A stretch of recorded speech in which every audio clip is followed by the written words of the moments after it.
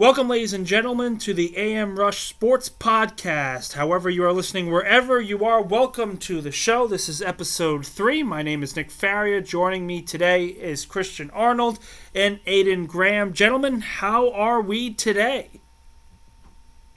I'm doing all right. Better than the Knicks offseason. Christian, how are you? I'm well, thank you, my friend. A lot to get to today. A lot of stuff going on throughout the NBA world, NBA offseason. Free agency started last week. It has been crazy to say the least for both the Knicks and the Nets. Aidan, we'll start with you. You cover the New York Knicks. A lot going on with the Knicks franchise. The draft happened. A lot of people were upset with their overall draft strategy, but they came out, signed Jalen Brunson to their big extension, big deal, and then also made some middle-of-the-pack signings, Isaiah Hartenstein, also with the addition of Mitchell Robinson with his extension.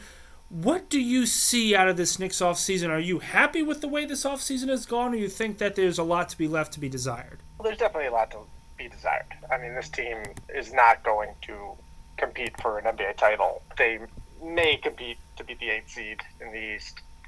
That being said, Jalen Brunson is a good signing. He's a good point guard. It ends about a 14-year search of the Knicks. Ever since Stephon Marbury left, they basically plugged and played point guards here and there. So it's a good signing, and the team is building for the future. Basically, they only have 3 players over the age of 25, which is a new look for the Knicks. Usually it's aging veterans on the second half of their prime. It's promising for the future. That being said, they obviously didn't add a first-round draft pick this year, which I know a lot of people are upset about, myself included. But they got their number one guy in Jalen Brunson, and that's what the front office was targeting, so it's hard to really complain too much. Well, you say that, and I was one of those people that was very surprised at the fact that the Knicks didn't, make a draft pick at all in the first round. You felt that at the 11th overall pick. Maybe they trade up for Ivy. Maybe they stand packed and take one of the guards that was there. This wasn't a weak draft class. There was a lot of solid depth that was going on throughout this entire group. And yet just punting away to the draft and saying, okay, we're going all in on Brunson because we didn't get Ivy, so we're going to stick it to that. Are you surprised that there weren't more options, more, different plans that were already in place? It just seemed like it was, okay, our guy isn't there, let's just punt this whole thing away. It's very confusing to me for a professional organization to be like that. Yeah, I mean, clearly their number one option in the draft was Ivy. And I think there needs to be a lot more reporting about what they offered Sacramento, because this was ultimately a 4-person, there was 4 stars in this draft, is what most NBA insiders thought. And Ivy was one of them. Obviously, he didn't fit the Kings, so the Kings ended up picking somebody else. And so there is a question about what the Knicks actually offered to Sacramento to possibly get Ivy. So when Ivy wasn't available, for whatever reason that was, they, like you said, they punted on the draft. That's very confusing. And you got to think that maybe they just really didn't like anybody, and they ultimately actually traded a pick to get rid of Kemba Walker, which cleared space for them to sign Jalen Brunson. So that was a little confusing because Kemba Walker was an expiring contract. Mm-hmm. So ultimately they gave away a future pick to clear space for a guy who was going to leave anyway, all in service of getting Jalen Brunson. So this front office has gone all in now on Jalen Brunson and his future in the Knicks. If that doesn't work out, heads need to roll. Well, yeah, Brunson's not a bad player. He's not a bad player at all. His playoff run with the Dallas Mavericks this past year proved that. He was one of the main focal leaders of that team, really helped Luka Doncic down the stretch and really propelled them to the conference finals, which I think a lot of people, they liked Doncic's skill set, but not a lot of people were picking Dallas to get to the conference finals. So it was a kind of a little surprise on that, and the fact they were able to get there definitely is a tip of the cap to both Doncic and the supporting cast around them. One of those supporting casts is Spencer Dinwiddie. I do want to transition now to the Nets. We're going to get back to the Knicks in a little bit, but I do want to transition to the Nets here. Christian, my head continues to spin over this entire fiasco that's going on in Brooklyn. KD wanting a trade, Kyrie wanting a trade, then signing his opt-in clause, now also kind of wants out. What are you seeing, and what are the latest kind of news nuggets that you can provide as of right now for both Kyrie and KD? Yeah, I think you're seeing starting with Kyrie, you're kind of seeing what Kyrie Irving saw when he initially looked, and there were murmurs and kind of word started to leak that the Nets had given him permission to kind of seek out a sign and trade if that's the option he wanted to go with. And I think he very quickly realized that there were teams that were very, very hesitant to go out and try and add him to their roster, considering the circumstances of the last few years of his career. And I think you're still seeing that market pretty timid right now when it comes to where Kyrie Irving could go, where he might not go. I think at the end of the day, the Los Angeles Lakers continue to be the name that follows Kyrie Irving around. The LeBron James reunion is appealing reportedly to both sides, but at the same time, you're hearing word. I know, a couple NBA insiders said that there wasn't that it was a lot more timid was the situation with the Nets and possibly trying to trade Kyrie Irving to the Los Angeles Lakers.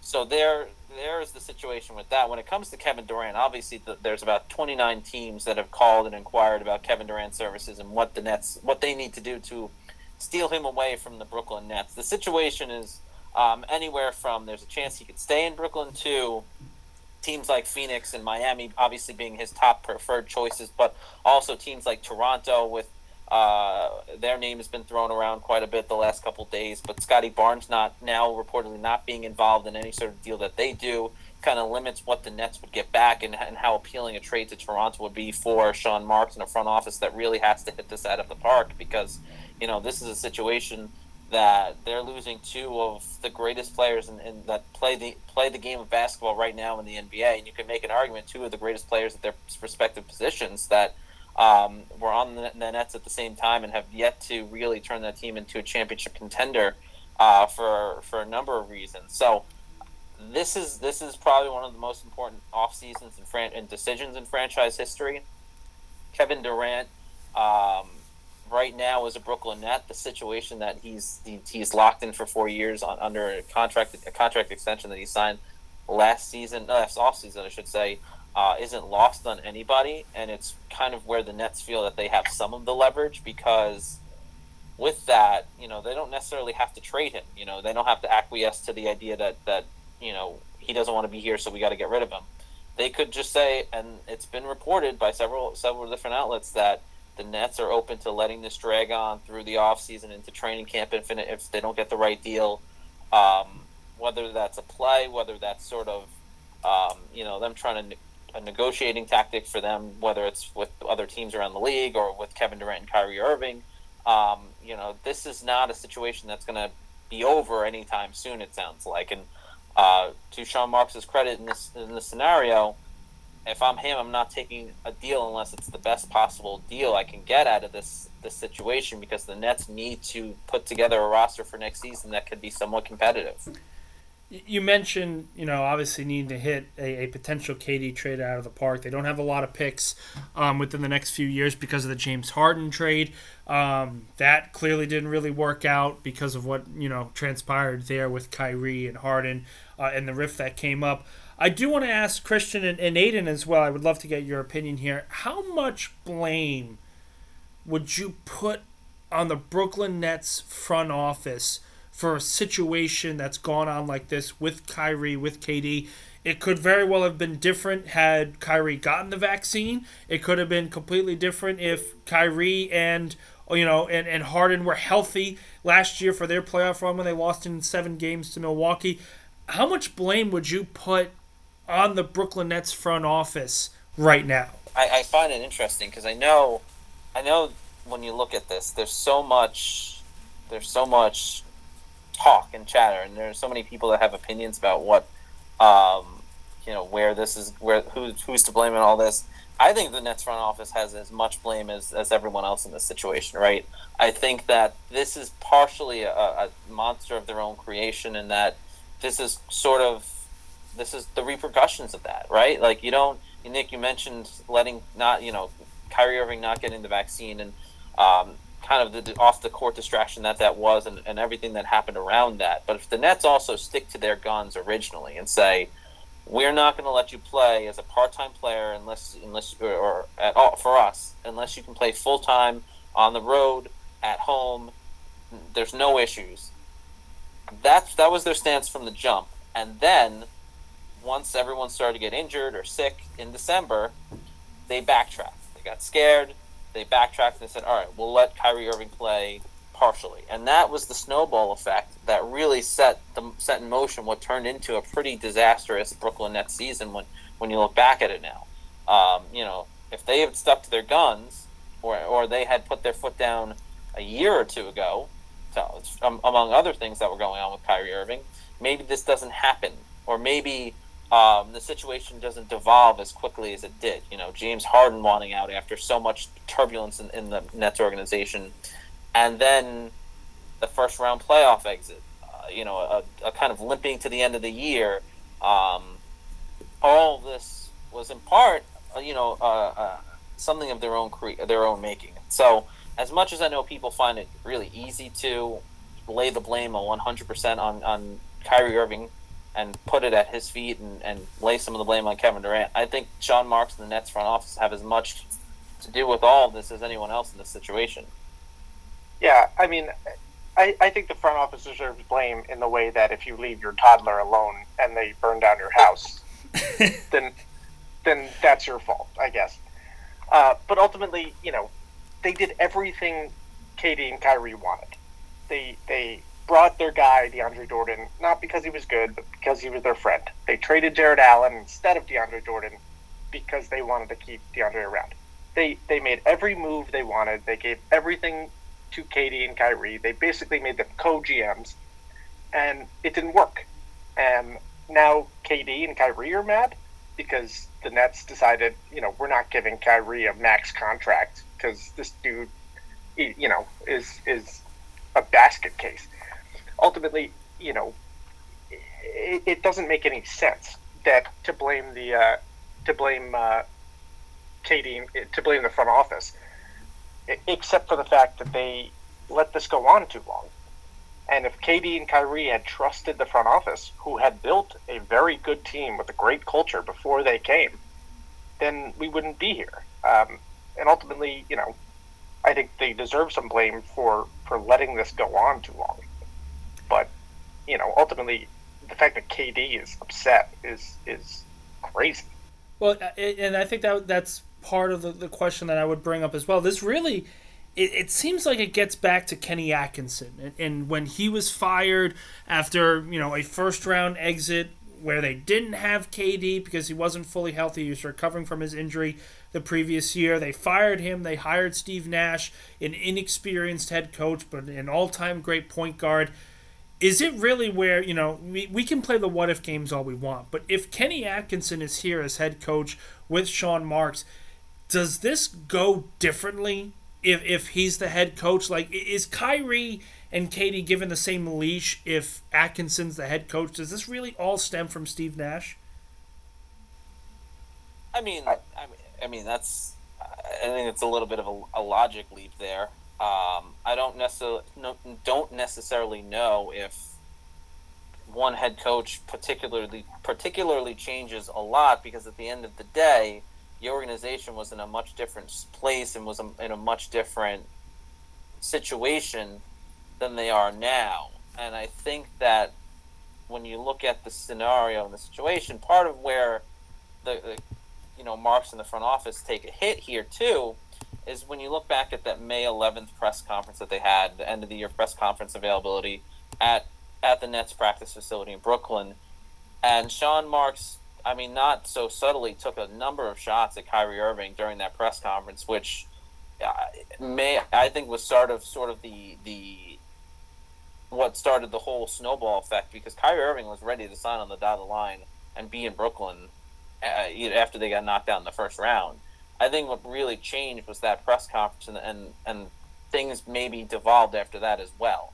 But to lay it on if Kenny Atkinson was still the coach and would things be different, I don't necessarily know if that's true. I don't necessarily know if that's fair to lay the blame in that regard on Steve Nash and Kevin Durant, or Steve Nash and Steve Nash, I should just say, at this case. I think that's a little bit of a logic leap. Well, I'm wondering what KD actually wants. And Christian, you cover the Nets more than I do. So, he had his own team in Oklahoma City where he, grew up as a player. Then he chose to go to a super team in Golden State. Then he wanted his own team with his friend Kyrie. And now he's unhappy. So what does this guy actually want? I think that's a phenomenal question. I think there's so much question surrounding that. Again, I think it comes back to he wasn't happy with the way the organization handled Kyrie Irving over the last, I would imagine, last year or so, especially in the last couple months with the extension and everything like that. Nick, I know you and I were kind of talking about this earlier off the air, but I had made sort of the analogy of what happens when you're working at a workplace where, in your mind, someone, the boss doesn't treat everyone right. He treats you all right, but he doesn't treat everyone else all right, and it's kind of a weird culture, and things are a little dysfunctional at this point. You're going to want to leave. And I think that's kind of where things got at. I don't necessarily know if it was as brazen as that, sort of that analogy, but at the same time, I think he looked at what was going on with Brooklyn, and he looked at how they treated Kyrie Irving, and he looked at what was to come after that if he leaves, if Kyrie Irving left because of the whole scenario. And we all know Kyrie and KD were kind of attached to the hip through this whole thing to begin with. And so he probably looked at that and said, my championship hopes, my aspirations to win, another title here, it's just not going to pay off. And I think that's kind of what it came down to, the way they were treating Kyrie, and then looking at all the kind of extra stuff that was going on with the organization and the championship hopes. The legacy of a lot of people is coming into question, particularly in Brooklyn. Sean Marks' legacy building the Nets after the Garnett and Pierce trade. We talk about Steve Nash as a coach, but also Kevin Durant and Kyrie. And Kyrie's legacy, even when he left Cleveland, was more of a guy like he's clearly unhappy. He doesn't really know what he wants. He wants to be the guy, but he also wants to win with his type of players in his way. Is the legacy of Durant has it hindered a little bit because of this fiasco with Brooklyn, where he leaves Oklahoma City, he leaves Russell Westbrook to go to Golden State. He leaves a team that had Golden State, a 73-win team, on the ropes, 3-1 in the Western Conference Finals, and joins a juggernaut already there. He wins a couple titles, then ends up leaving to go win it his way and help his legacy. But that doesn't happen. Are we talking about, and potentially are we seeing Kevin Durant's legacy take a large hit for what's happened over the last, year or so? Yeah, I'll let Christian speak to that, but I think the biggest hit that Kevin Durant has in his legacy is the fact that the Golden State Warriors just won the NBA title. Mm-hmm. He's got titles, he's got rings, but it's with the team that won before him and after him. So, this guy wanted to prove he could win a ring on his own, but then he goes to Brooklyn, and now this situation is imploding because they were mean to his friend. Ultimately, that's the biggest hit to his legacy, the fact that his only rings came on a super team that wins without him anyway. Yeah, it's certainly a conversation that's been had by a lot of different people, and a lot of different takes. I think, to Aidan's point, it's not lost, and I think it kind of does create that. Well, and Kevin Durant is a generational talent. He's a superstar in this league for a reason. But at the same time, the argument, and I think what kind of rubbed him the wrong way too with everything that's gone on, is that the Warriors went out and won a championship without him. They were able to, life moves on without Kevin Durant in Golden State. That certainly has to rub him in the wrong way. And I think that definitely leaves a little bit of a question in people's mind when they go back and they look at what Kevin Durant has accomplished. There's no way you can take away everything he's done in the course of his career. You know, Olympic gold medals and NBA titles, but it certainly comes with a little bit of a, hey, you know, he still had, you know, Steph Curry next to him. He still had these other guys next to him that helped lead them to a championship, and then they still went out and they won without him. I think that's a great point that Aidan makes, that, you know, when you look at some of the greatest players in the league and the greatest players in the world in any particular sport, you know, especially guys that have won titles, they're the guys that when they leave, teams fall apart, organizations fall apart. You know, you look at Michael Jordan in the 90s. That Bulls team was not the same Bulls team without Michael Jordan as they were with him. The Cleveland Cavaliers, LeBron James, same conversation, same thinking. You know, the Golden State Warriors, you cannot say that about them when Kevin Durant left, or even before they left. You know, he like you said, he's a guy that went there because they were a championship team, and he was a great addition to that and helped them win a couple more titles. But they've proven, they've shown that they can win without him. You know, so I think that certainly plays into what people are saying about his legacy. Now, I don't necessarily agree with some of the hotter takes that are often put out there about kind of what his accomplishments mean and what he's been able to do over the course of a career. And I certainly think that there are people who are kind of taking unfair shots, especially when you look at his time with the Brooklyn Nets and a lot of the stuff he's had to endure. You know, I think I heard on one particular talk show in New York, they were calling him a quitter, and I just don't think that was a fair characterization of Kevin Durant as a player or as a person. You know, he carried the Brooklyn Nets for the last 2 seasons and has made them an organization that people look at and go, this is a championship contender. And he's carried that team on his back for a better part of his time in Brooklyn, especially last year at times too. And I think that people calling him a quitter and certain things like that I think is an unfair shot at his reputation and his legacy.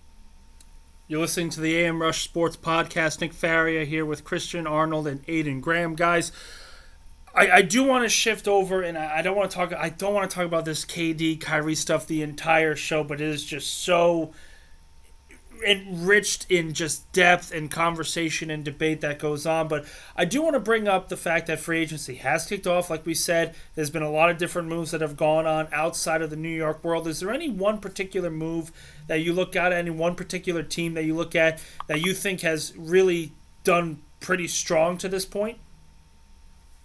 I would bring up the Detroit Pistons, who obviously got Ivy, who took on a pick in getting Kemba Walker's contract. They have just really improved. I think that's been a really well-oiled machine in Detroit. And they're a very exciting young team. If you look at a 5-year time horizon, I mean, the Detroit Pistons have to be up there in terms of, you know, future title contenders.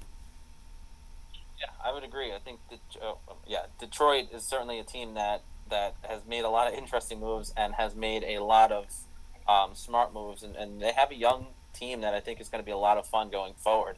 And I think, too, you could almost make an argument that New Orleans, just by getting Zion to stay and not losing him at this point and hopefully getting a healthy Zion, they could be a very interesting team going forward if they make the right additions. I know they're, not to bring it back to KD, but they're also in the KD conversation as well. So that could be sort of an interesting team to watch in the offseason as well. You mentioned New Orleans, you mentioned Detroit. How about Minnesota and Utah? The fact that Utah for 3 days had Brian Windhorst going on First Take and parading around that he was pretty much calling what was going on for the Jazz.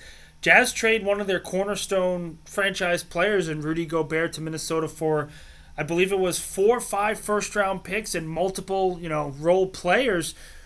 That's got to be a move that's going to be looked at for a very long time, because I think that move alone kind of transitions to the KD side of the Nets saying, listen, this is what Utah got for Gobert. This is what we want for KD, and it's significantly more picks, significantly more players. Absolutely. I think that definitely helps set a market for KD. But I got to say, the Timberwolves, I don't understand the trade at all from the Timberwolves' perspective. I mean, they have Karl Anthony Towns, who basically is built as a modern-day center in this kind of positionless basketball.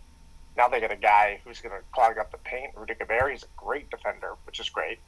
But ultimately, I mean, surrendering that many picks for a guy who's not really an offensive talent, and he was going to clog the paint and make it harder for Karl Anthony Towns. I don't understand it at all. Christian, what do you think? Yeah, it's an interesting move. As far as the KD connection goes, it does set the market. It at least gives you a ballpark of what Sean Marks is going to be looking for in this sort of massive trade that, I don't think. I mean, we constantly try and go back and look at comparisons. I don't think you've seen a trade like this since. I mean, basketball terms, I can't even think of one.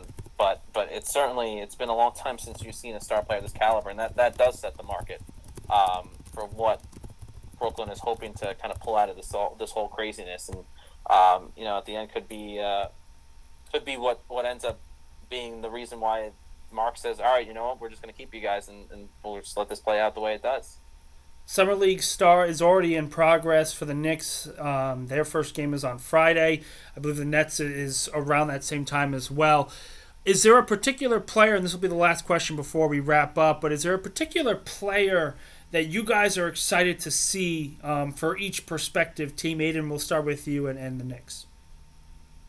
Yeah, I mean, so, around the NBA, obviously we're looking at Chet. We're looking at, Paolo, the first two picks in the NBA draft. For the Knicks, I would say, Miles McBride is somebody who has talent, but he hasn't really been able to put it together just yet. I'm really interested in seeing what he does with that time in Summer League. Jericho Sims at center. The Knicks just signed Mitchell Robinson, so there's not as much of a need at center as there should have been if they had lost Mitchell Robinson. But I think those are two players for Knicks fans to watch, Quentin Grimes and Jericho Sims. Christian, how about you with Brooklyn? Yeah, I mean, Cam Thomas, I think he's back there after such what a spectacular Summer League he had last year, and then to go and kind of make a bit of an impact at the NBA level during the COVID outbreak for the Nets. He's the guy that I think has a lot of people has their interest piqued, and I'm curious to see if he can kind of replicate the success that he had last year and how much that NBA experience has taught him in that tutelage, because he's also, it's kind of funny, we've spent a lot of time talking about Kevin Durant, but he's a guy that, he spent a lot of time when he was up in Brooklyn learning and understanding the game from Kevin Durant. So I think it's a really interesting opportunity to see how that translates to his Summer League game this year and what that means for the Nets going forward as far as his future and his role with the team going forward. Well, thank you guys for jumping on. A lot of exciting pieces going on throughout New York sports, particularly in basketball for the Knicks and the Nets. Christian, Aidan, thank you guys for joining me. That's good. Thank you for having us. Thanks, Nick. This is the amRush Sports Podcast. Thank you all for listening. We'll see you all next week.